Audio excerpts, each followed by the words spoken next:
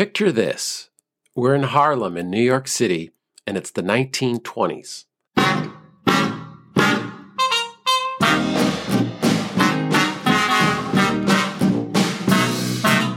There's a cultural awakening going on. There's jazz and dance, theater and literature, big celebrities, and lots of new talent looking for a break. And of course, because this is a show about trees, there is a tree that somehow fits into all of this, a symbol of the Harlem Renaissance. It's the Tree of Hope, and it was a good luck charm to black performers looking to make the big time. Garden historian and storyteller Abra Lee is here to tell the story of this particular tree's rise to fame, its demise, and its enduring legacy.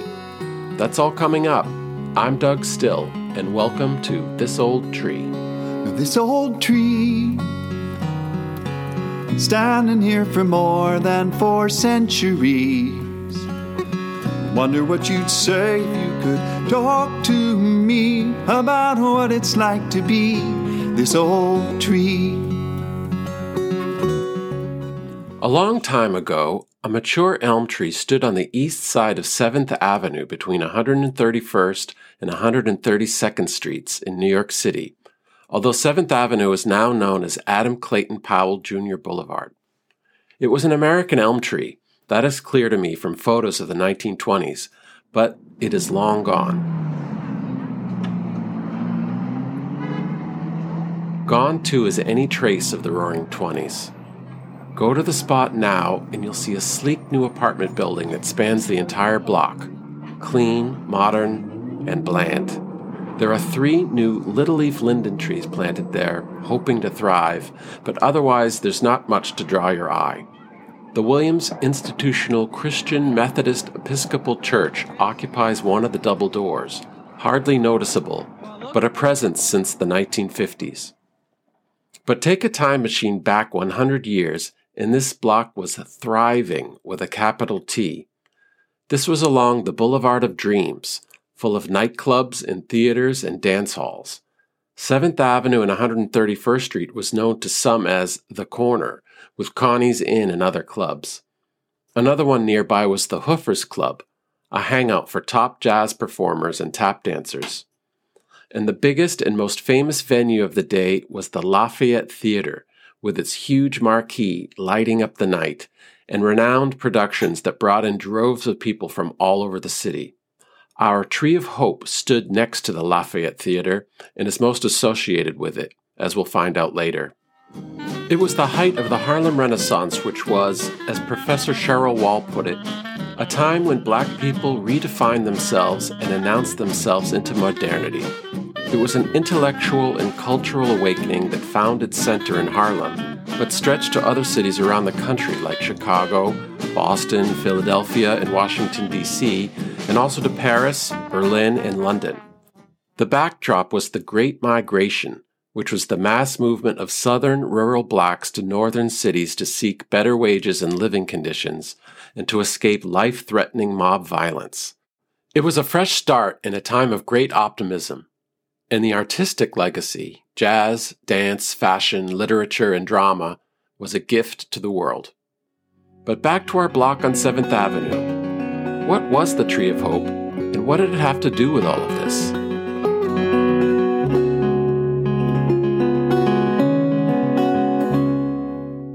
I'd like to introduce you to my new friend, Abra Lee.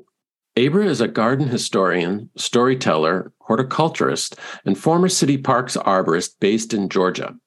Her degree in ornamental horticulture is from Auburn University, and she's also an alumna of the prestigious Longwood Gardens Fellows Program, which she completed in 2020.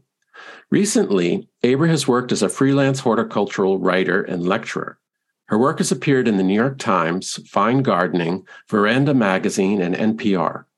Her first book, Conquer the Soil, Black America and the Untold Stories of Our Country's Gardeners, Farmers, and Growers, is due out in 2025. Her work seeks to tell love stories about the folklore, history, and art of horticulture. Abra, welcome to the show. Thank you, Doug. I am happy to be here with you today. Happy 2023. It's so early in the year, first week of the year. Yes, Happy New Year to you, too. And I think that I told you in one of our previous conversations that I also applied to the Longwood Fellows program at Longwood Garden way back when, Oh, in the early wow. 90s. Wow. Yeah. And I Yeah. went through a grueling 3-day interview process, and I did not get in. So congratulations to you. Thank you. And I will say the process still feels grueling. And what's interesting about that is that it may be self-formed by us, the interviewees, because the people at Longwood are wonderful, but it feels intense when you're up there. It really does. Yeah. And Longwood Gardens is so beautiful. It's in the Brandywine Valley in southeastern Pennsylvania. But we're here to talk about the Tree of Hope at your suggestion. And I was wondering if you could set the scene for this story. Where was it located, and how did this story first come about? The Tree of Hope was located on 7th Avenue and 131st Street in Harlem. And some people would say 7th Avenue and 132nd Street in Harlem. And it is a tree that people gathered under. And when I say people, I mean specifically the Black community in Harlem. So at the prime of the Tree of Hope, it is the Roaring 20s. The Harlem Renaissance is happening.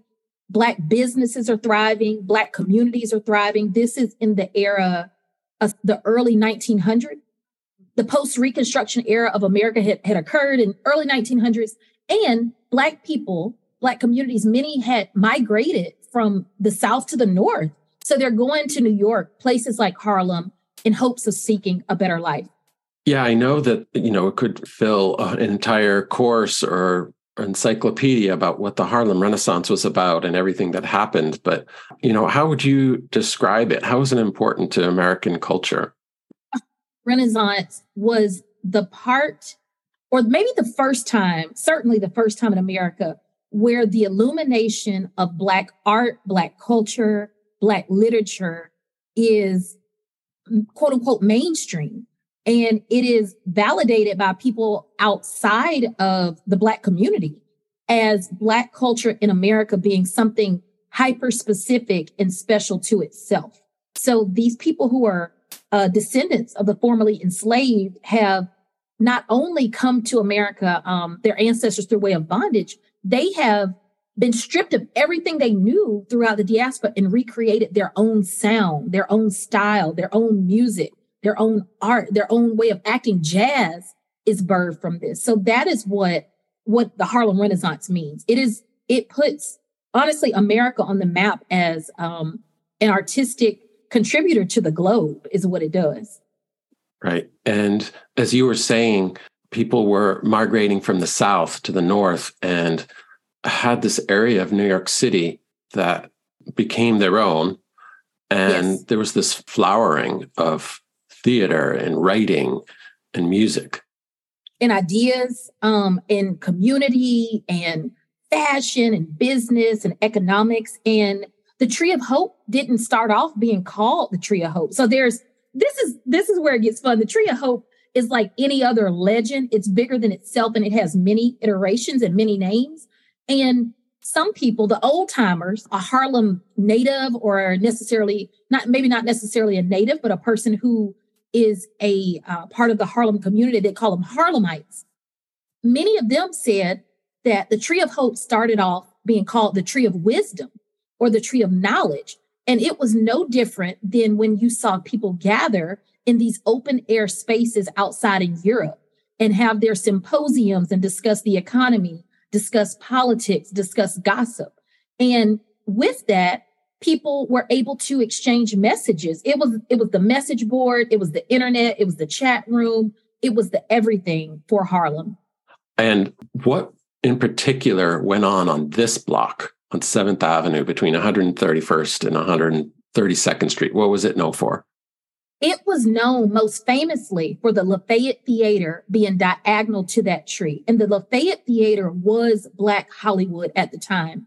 It is where the successful performers were doing their acts and their stage shows, whether it was comedy, whether it was music, whether it was theatrical, or it was a place where hopeful actors who were seeking to be the next person of fame and fortune would stand in front of this tree. And what was so significant is that if you were a Broadway manager or a producer, you could walk right outside of that theater and in a moment's notice, grab whatever type of performer that you needed to fill in at the Lafayette Theater. And that is when it starts becoming the Tree of Hope. I do want to tell you a name that is credited to naming it the Tree of Hope. Of course, there's many iterations. I can't validate this, but the person credited to naming the Tree of Hope, is a person named Lee Whipper. Lee Whipper, I don't know much about their story, but the legend goes that there were some performers who were unable to get paid for their work, and they were gathering under this tree just like anyone else, stage performers. It was probably hot. It was probably summer. Of course. It's the only tree. I'm looking at the old photos, and it's the only tree on the block that I can see. Right. So naturally, they would be underneath the tree. They would be underneath the tree. And what they did is that one of them rubbed the tree and pretty much prayed that they would get their money. They would get paid for the work they had done. They had done the work, but they hadn't gotten paid. And lo and behold, a few days later, they got their money. And so word gets out that this tree has magical powers. And they said that people have more faith in that tree than they even had in themselves. And that is when it becomes the Tree of Hope. And you're right, there weren't other trees on that street to gather under. It was truly a gathering spot. So as what I read was that it wasn't just during the day, but people gathered, underneath the tree all night long. It was like a meeting place. Probably performances were going on even afterwards at the Lafayette Theater, and people were there on into the night. Yes, there were comments that they said that the talk was fast and free up under that tree. The conversation was fast and free. And if you were a gossip columnist, you could get more information from a 2-minute conversation under that tree than you could get from a 3-column written out of the paper. So that is what the Tree of Hope was. And we're not talking about 10 people, 15 people, 20. We're talking about hundreds, even thousands of people at a time gathered under this tree. And it sounds like, oh, Avery, you're telling us tall tales. Well, guess what, y'all? There are pictures that validate this and show thousands of people on the block lingering, socializing, meeting, having community, having church up under the Tree of Hope. And so it really was, it was a friend of the community. It was a neighbor. It was everything to Harlem. Next up, I talk more with Abra Lee about the performance venues on the block, some of the famous performers there, and the eventual loss of the Tree of Hope and what happened. You're listening to This Old Tree. So I'm looking at I looked at one of the old photos, and the tree wasn't actually directly in front of the Lafayette Theater. It was right next door. And the establishment there was Connie's Inn. Had you heard of Connie's Inn, or do you know what Connie's Inn was? Yes, I have Connie's name. It's Connie. The last name is a B. I believe it's a gentleman. And Connie owned an inn there. And this was also a person who was a mover and shaker. I think they even call Connie a wheeler and dealer of Harlem. I looked it up. This was Prohibition, and Connie's Inn was a speakeasy. It was established by Connie Immerman and his brothers who immigrated from Latvia. It was a nightclub in the basement that featured acts like Louis Armstrong, Fats Waller, Wilbur Sweatman, and Fletcher Henderson. Like the Cotton Club over on 142nd Street, the audience was for whites only. In 1934, it vacated and moved downtown, and the Ubangi Club moved into the spot. The Ubangi Club featured black, cross-dressing gay and lesbian performers like Gladys Bentley. There was a lot going on. So there was Lafayette Theater, there was Connie's Inn, there's another one called the Hoofers Club. So all of these establishments had performers, and people would meet under this tree and would probably take jobs, in different places. Yes, absolutely. And famous people. I mean, this is the thing. People would go there to seek a job, but people who had a job, the performers who were successful and already employed in the theater, knew to pay their respects to that tree. So where they may not kiss the tree or pray to it, they would certainly touch the tree. This was a tree that people felt superstition about. They really felt that you were going to pay homage to this tree if you want your success to continue. So I'm saying that because there was a spiritual connection to this tree in the community. And if we think back of the people that are under this tree, that community is built, the ancestors, that would coincide with their beliefs about nature and the power that it does have. So it was important. It was beyond important. It was family. It was family. And its fame was most intertwined with the Lafayette Theater.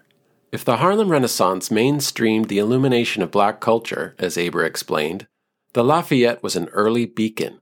It was the first major theater to desegregate in 1913, allowing African-American theatergoers to sit in the orchestra alongside their white counterparts. The Lafayette staged Broadway hits such as Madam X and Dr. Jekyll and Mr. Hyde. The musical revue that became known as Darktown Follies popularized two dances, Ball and the Jack, and also the Texas Tommy, which grew into the Lindy Hop. Duke Ellington made his New York debut here. The Lafayette Players were the resident stock company, and they performed new plays and classics before almost exclusively African-American audiences. The Lafayette Theater was known for having the biggest, greatest performers of the day. So people like the great singer and orator Paul Robeson, people like Ethel Waters, the famous entertainer, tap dancer, performer, people like Bill Bojangles Robinson, who was considered or is considered the greatest tap dancer ever. This is what the Lafayette Theater produced. And these are names that you and I may recognize today from days of old. And there are names beyond their names that may not ring a bell today, but are even more legendary to those people. The Lafayette Theater was Hollywood. It was Hollywood for the Black community. It was where you went to change your life, to change your generational wealth. It had that level to change your economic status. It was that important. Now, my understanding is it was a combination of shows from Broadway, from downtown, but it was also, original shows or plays written by African-American playwrights and writers as well. It was a Black Broadway, and it wasn't just Broadway shows. It was comedy shows. It was opera shows. It was theatrical shows. Any type of show that you, I think you just said vaudeville, that you can relate to entertainment. That is what happened at the Lafayette Theater. And it was something that was known coast to coast in the Black community. You got to think, this is a time in Harlem where Langston Hughes is roaming the streets. Zora Neale Hurston, the incredible writer, a great friend of Langston Hughes, is roaming the streets. County Cullen, Cab Calloway, Duke Ellington. I mean, the names go on and on. This is when the Tree of Hope is at its prime. So every name that you can think about, Louis Armstrong, Josephine Baker, that is what is attached to this tree. One name that you mentioned was Ethel Waters. Could you tell me about Ethel Waters and who she was? Ethel Waters was of her time, and I am no entertainment historian, but I certainly do know a little bit about her career. She was one of them. If you think of the most famous Black Hollywood actresses now, people like, I think of Octavia Spencer because I'm an Auburn graduate, and so is she. You think of other Black actresses who have succeeded. I don't know why my mind is blanking, y'all. I'm a horticulturist, and I'm sitting here thinking I can see 100 Black actresses in front of my face, and I'm naming none. And they were the celebrities of the time. Yes, they were the celebrities of the time. And that is what Ethel Waters was. I mean, she had the fame, she had the fortune, she had the following, she had the gossip columns following her, the paparazzi, all of that. So that is what Ethel Waters was, one of the most famous people in America. Dinah, is there anyone finer in the state of Carolina? If there is, then you know her, sure. And so this was before the Apollo Theater. Right. The Lafayette Theater precedes the Apollo Theater. And what happens is the 1930s come along. And what we know is that is when the Great Depression starts at the end of the 1920s. And people really were holding out hope that things would turn around, things would change. But unfortunately, that was not the case. And the felling, when the Tree of Hope is removed. This was 1934. It is considered the beginning of the end of that era in Harlem. And people said Harlem was never the same. Now, I understand that the Tree of Hope was removed because they did a street widening project. The city came in and widened 7th Avenue and had to remove the tree. And so it was the automobile. This happened everywhere. I mean, this happened all throughout New York City. I'm in Providence now, and there's one major boulevard called Elmwood Avenue that had a double LA of American elm trees. And in the 1930s, to make room for commuters to drive in and out of the downtown, they widened the street and removed there was a big outcry. It was in the newspaper. So this is not unusual. With the automobile, we lost a lot of tree canopy, unfortunately. And the way that it was reported in the Harlem papers and in the Black newspapers around the country, because this was national news in our community, was that this was the crash heard around the world. It wasn't a stock market crash. It was this tree crash into the ground. And the reporters stated that cars had become more important than pedestrians. And so the city came in and cut down this tree, and people could not believe what was happening. They said that there was much weeping, there was much wailing. And if you've ever been to a good old-fashioned funeral at a Black church, a Baptist church, or a country church, you know what that's about. There were trumpeters who brought out their trumpets and started playing the St. Louis blues in a slow a sound. So there was a real... It's very upsetting. Oh, my gosh. Yes. And so upsetting to the point when the Parks Department came through that the people who were witnessing this, a crowd starts to gather. There's already hundreds of people there daily, but more and more people gather. And someone had the wherewithal to say, let me go get my saw. Let me go get my axe. Let me go get my hatchet. And I'm going to start cutting up pieces of the tree. And they started selling the pieces of the tree on the spot. So right, they kept it and they handed it out, and some people sold it. I don't know how they were able to sell it, but it's the Tree of Hope, and I got the saw. Doug, you don't have a saw, and you want this big chunk. You can't just walk off with it for free. How you gonna get it to your house? And it's the 1930s. There's hustle in there too. Now these are business folks. So right. So yes, there were people who bought portions of the tree. There were people who grabbed portions of the tree. They said, look, if you didn't have any money, you were picking up the sawdust off the street and putting it in your pocket for this tree. People were taking roots off of this tree. And that was how important it was to them. And it was so important that once the tree was completely felled and gone, there were people in Harlem that avoided that area altogether moving forward. They didn't want any parts of it because they believed it to be a bad omen when that tree was removed. Here's the title from a New York Times article about it from August 21st, 1934. Wishing Trees End Saddens Harlem. Charmed circle where noted stage folk prayed for jobs is bereft of fetish. Wood cut for souvenirs. 400 watch in gloom as source of old superstition falls in widening of 7th Avenue. Aber then brought out an article of her own from her files. It's so interesting. I love these headlines. It says, I don't know if you see this one, it says, it was murder, Jack. People were serious about that. So, and that was a first person account of the tree being felled. Oh, wow. And you can see the people sawing. I don't know if you can see that. You can see the folks sawing the tree up. And it said it was murder, Jack. I know, isn't that incredible? That's Where'd you find that? People, so that's the thing. You mentioned it was written in the New York Times. This was in the Amsterdam News, which was a Black paper. So most Black, the Times was the Times, but this was the news to them. So pieces of the tree are being sold, taken away as souvenirs. And I'd like to get to one in particular. There was a piece of that tree taken by, or purchased by, perhaps, Ralph Cooper Sr. That's correct. And knowing his influence, knowing who he was and his relationship as an entertainer, as a famed person of that community. Well, who was Ralph Cooper Sr.? Ralph Cooper was a performer. He was an MC. He was a man about town. He was a very handsome Black man. Clark Gable, Gone with the Wind, was popular at the time, and he was considered Dark Gable, which I think is hilarious because he's a Black guy and he's just this dashing, charming, beloved a member of the entertainment community. And knowing who he was, his relationship to the Lafayette Theater, being a performer there, having a great business relationship, I highly doubt he paid for his hunk of the tree.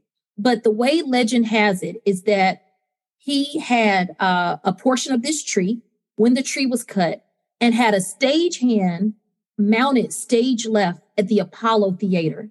So the Apollo just opened. Yes. The Apollo Theater on 125th Street had actually opened in the early 1920s, but it became a venue for Black performers and patrons in 1934, becoming more like what we know it is today. But the Apollo had been known for its amateur nights. When you're at the Lafayette, you're a professional at this point, or you're trying to become a famous professional. Apollo is amateur night, and that is what it is known for, even to this day.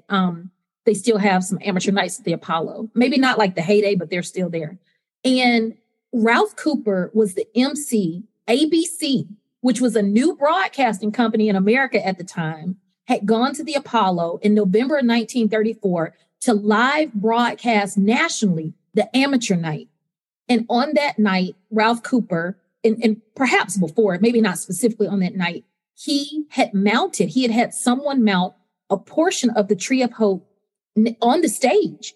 And the intent was that you needed to touch this tree. This tree was a part of the community, and you needed it to hope that you weren't going to get booed off the stage, because at the Apollo during the amateur night, your success and your failure is judged by the audience.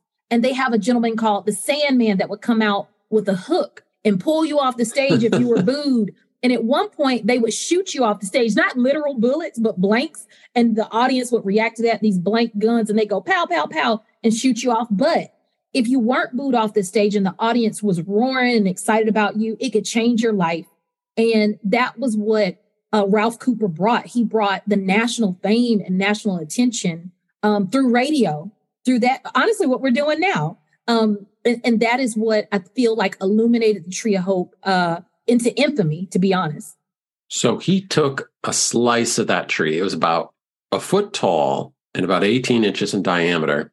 And he had a stagehand take it, shellac it, and apparently it put it on a gold pedestal. That's right. And mount it. That's right. And it's right on stage. To this day. And it's been on stage until this day.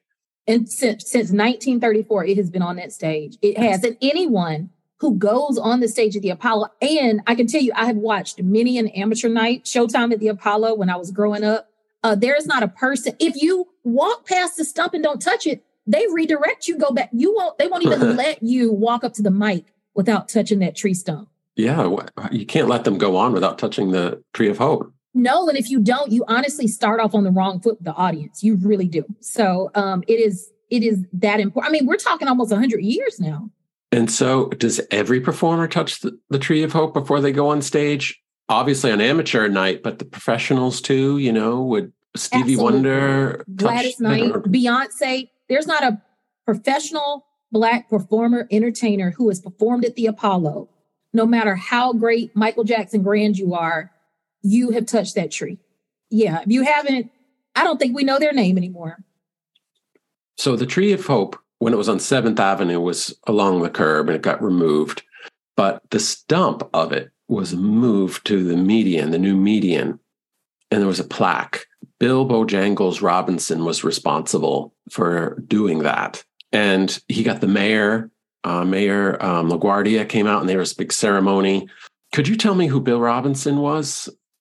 Yes, Bill Robinson was probably the most famous living performer. We just said her name today is Beyonce.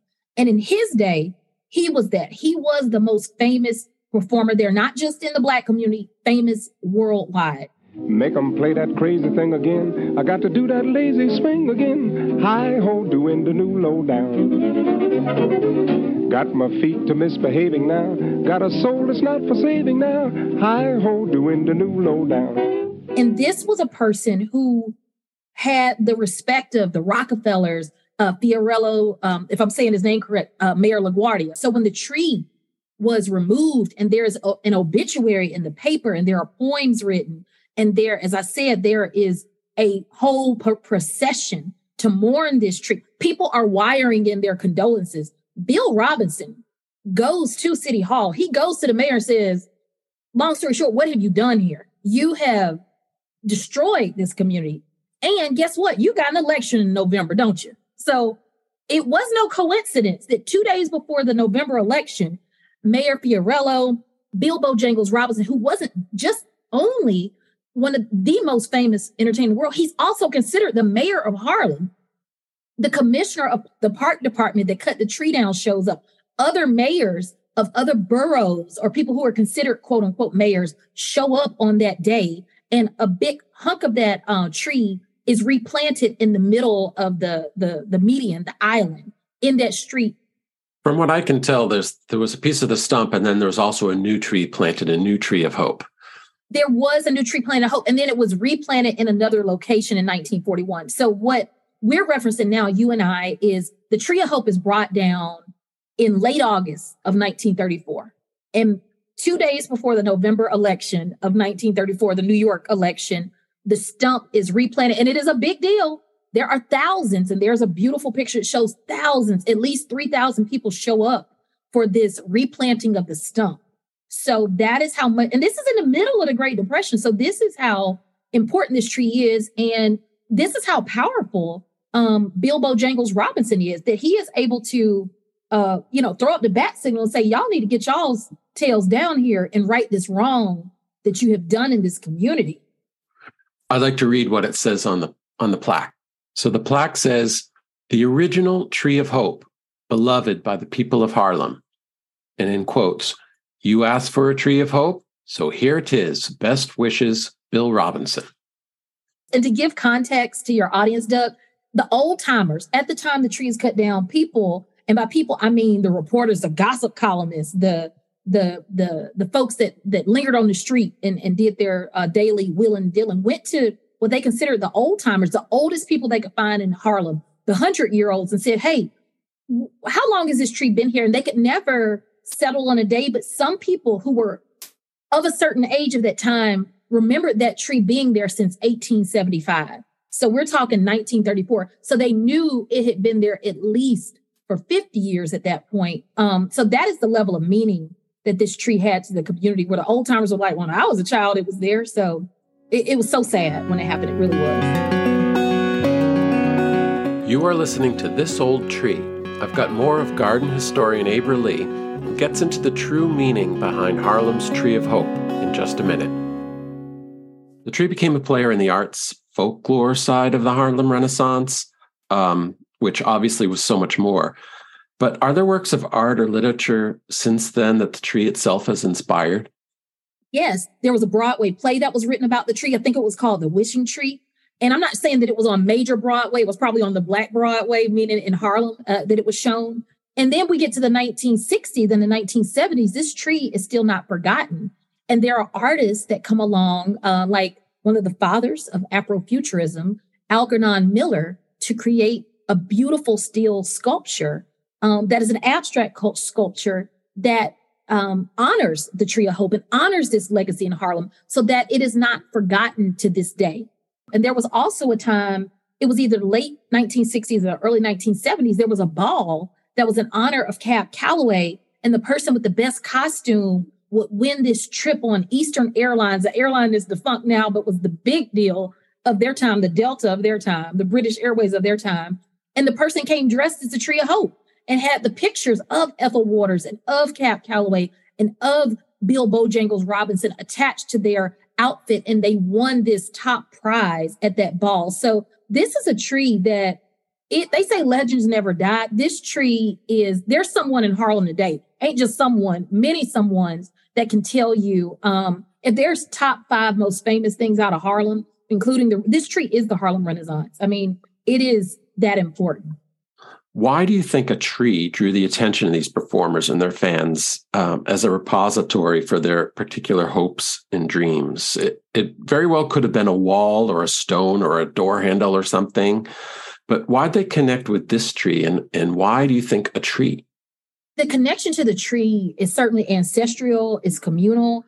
I think of trees, of Black people gathering under these mighty oak trees in the South that are along the river and having baptism. I think about people having full-on church up under these trees. I think about the first reading of the Emancipation Proclamation, stating that the Civil War was over and that slavery was no longer legal in the United States, happens under a tree. So that is where community happens for many Black people. Tuskegee, one of the greatest universities in the United States, certainly the historic HBCU, historically Black college and university, is built on a former plantation, covered in trees at that time. So trees are, I think about them almost like you think about the grand ceilings of these churches all across the world in Europe. That's what that canopy is to people, to Black people, and these places where we can gather and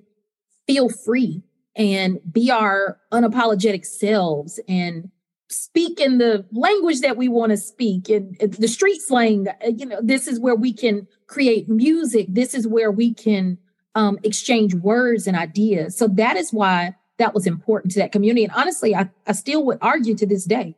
It's funny, the theme of tree canopy acting like a cathedral or the roof of a cathedral is one that's found in other traditions as well. And we spoke about that in a previous podcast about the American elm and how it forms cathedral-like canopies over streets. And so it's interesting that you brought that up as having to do with this tree as well.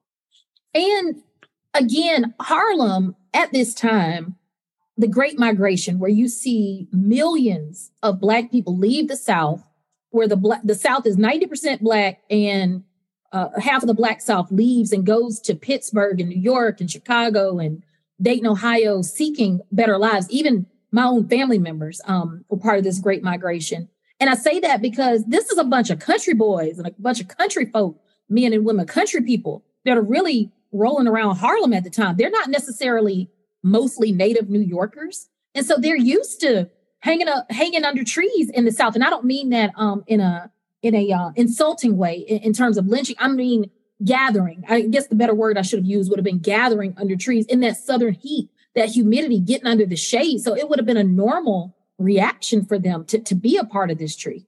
And the fact that this tree symbolized hope, where parallel at the same time, since I brought up the word lynching and hanging from trees in the South, oak tree isn't necessarily looked at as this great mighty thing or the great mighty elm, because it is used as domestic terrorism. So there's just this really polar opposite thing of this tree, particularly in New York, representing hope and light and not death and destruction, the way that it would have represented possibly in certain parts of the South at the time. And really, that's one of the legacies of the Harlem Renaissance, is that Black people have been able to reclaim their histories and stories and tell it for themselves. Absolutely. And that was what the Harlem Renaissance was. And you had the writer, someone who I certainly consider and not just me, I mean, many people consider her the star of the Harlem Renaissance in terms of writing, Zora Neale Hurston, where she unapologetically writes about the Black community. She's not trying to be W.B. Du Bois and go to school in Germany. She's fine writing about the country, Black community in Florida, in her hometown, Eatonton, Florida, Eatonville, Florida. So that is what the Harlem Renaissance is, where Black people are saying, we've got our own culture, we've got our own style, our own art, our own everything. We don't have to recreate what the Europeans, the Italians, even our own brothers and sisters in the continent of Africa are doing, or in the Caribbean. We got our own thing here. And that was what was so special about the Harlem Renaissance. And honestly, that's what's so special about the Black community in America today. This is a community that was stripped of their culture, their language, their food, their parents, their relatives, their everything, their clothes. And then everything is taken from them. And then they recreate something completely new. And that is how we have jazz and hip hop and Negro spirituals and gospel music and soul food. And the list goes on. And the community is continuously reinventing itself. And then with the interview about to wrap up, Abra dropped a big surprise about an ancestor of hers. As we are talking about the Tree of Hope making its way to its forever home at the Apollo Theater, outside of the pieces that were kept by the community, I have a fun fact Harlem story to tell. And there is a woman, and your audience can look up her films on YouTube, named Mabel Lee. And Mabel Lee is a relative of mine. She is someone that was raised as my grandfather's sister. Wow. And made her way, migrated from the South to the North in New York. An incredible singer, dancer. She passed away in her 90s, not too long ago. And when she passed away, her name was illuminated outside of the Apollo Theater. And I was fortunate to meet her many times in my lifetime. And she came down to not only my grandfather's 90th birthday, when my grandfather passed away. She was so important to our family, and most importantly to my grandfather, that we held off on his funeral to get Mabel Lee down here. So she was truly an Apollo legend. So that's amazing. When did she perform? Oh my gosh, from the 1930s, 40s. And the soundies, I almost want to compare them maybe to short films or music videos, but just a gorgeous, gorgeous woman. If you look up Mabel Lee and look up some of those films, there's a real famous one, I think it's called The Cat Can't Dance, that she did, and she's singing and the trumpet players behind her. But that's my connection to the Tree of Hope. And you better believe Mabel Lee, my relative, even though I haven't touched the Tree of Hope, I have a relative that has, and she's passed on as well. But she was truly a legend of Harlem and a legend of the Apollo. And honestly, God rest her soul, if she was here, I think you and I would be up there today getting a VIP tour of that tree. Here in 2023, what inspires you about the Tree of Hope? What inspires me about the Tree of Hope is the possibility of what can happen tomorrow. That as polarized as this country is, and maybe that's, I would argue is an overused word, but really it's not. That is a very factual word. There is still hope. There is still possibility. There is still a way. There is still a way to economic empowerment. There is still a way to exchange ideas that will better this country, better this world. The tree represents that, for lack of better words, that we really are the change that we want to see. And it is possible, but it is only possible through human interaction and community and gathering that community again. So I think if one word the Tree of Hope represents to me, it is community. And we must get back to that to build and to be better and to succeed and thrive and survive. Abra, I really enjoyed talking with you today. I really appreciate you coming on the show and talking about the Tree of Hope and your thoughts about that. Thank you for having me, Doug. This has been so much fun. And I'm appreciative to be with here today. It's a real honor. Thank you. And I wish you a great 2023. I appreciate that. I think it's off to a great start. And I accept the blessing and I receive it. And I reciprocate that to you as well. If heritage trees are living links to the past, in this case, it's a stump up on the Apollo stage. It's a good luck charm, but it's also a symbol of possibility and of community that every performer is invited to take part in. From Duke Ellington to Abra's great aunt Mabel Lee to the stars of today.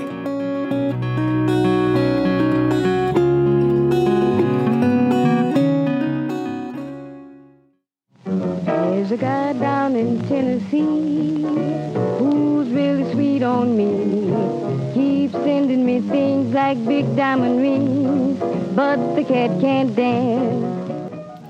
You've been listening to This Old Tree, and I'm Doug Still. Again, I want to thank Abra Lee for being such a warm and entertaining guest, and I'd like to thank you, tree lovers, for joining us today. If you liked the show, one way to show your support is to hit the subscribe button on your podcast app. And geez, I'm going to get that Patreon link up on the show's webpage one of these days. I'll let you know. You can get links and information about Abra in the places we've talked about in the show notes, and see photos and other related tree stuff if you follow This Old Tree on Instagram, Facebook, and Mastodon. Also, if you'd like to submit a 3-minute tree story short about an important tree in your life, record it on the voice memo app on your phone and email it to me. I would love to hear from you. And you guessed it, this is Mabel Lee singing The Cat Can't Dance. Enjoy the rest of it, and see you next time.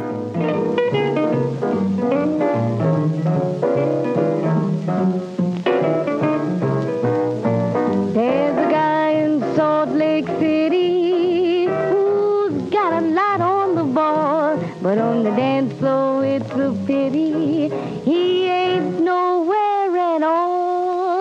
Now there's a character in Harlem. Cat ain't worth a dime. And yet I know I'd die if he said goodbye, 'cause he ain't no square. He's right in there.